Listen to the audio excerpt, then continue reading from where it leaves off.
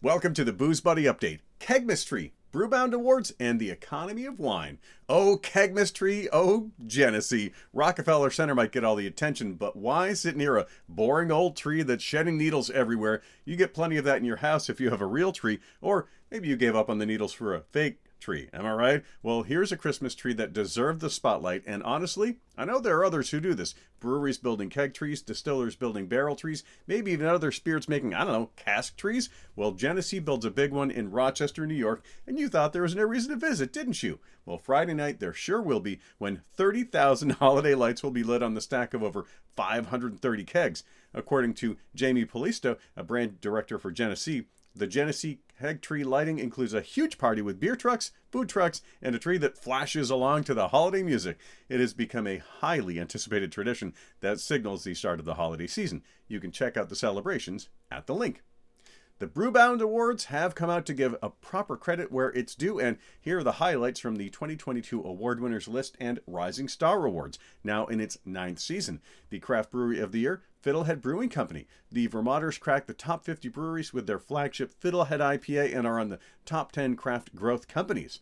Large Brewery of the Year, Georgetown Brewing Company out of Seattle, the 25th largest brewery by volume.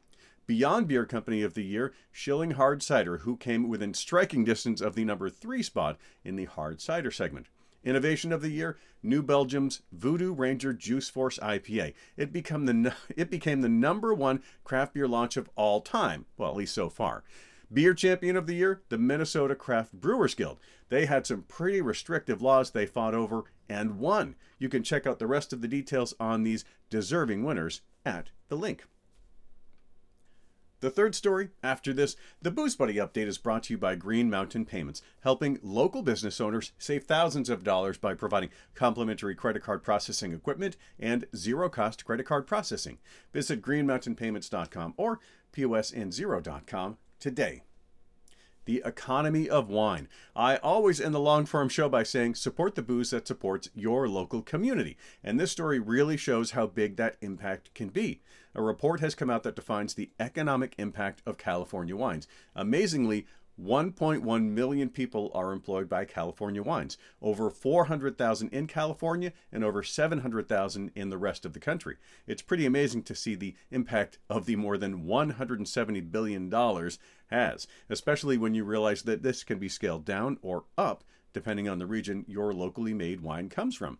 In my state of Vermont, we have over 20 wineries and have been called the Napa Valley of New England, mainly by me, but we do have a lot of wineries per capita. In fact, Oregon, Washington, California, and Vermont hold the top 4 spots per capita. It sure makes me want to make sure that when I'm buying wine, I know who and where it's going. So check out that local section in your bottle shop or go direct to the vineyard. You can see California's details at the link. Remember to stay safe, drive sober, and support the booze that supports your local community. Have a comment, question, or suggestion? Reach out to me at boozebuddyupdate.com.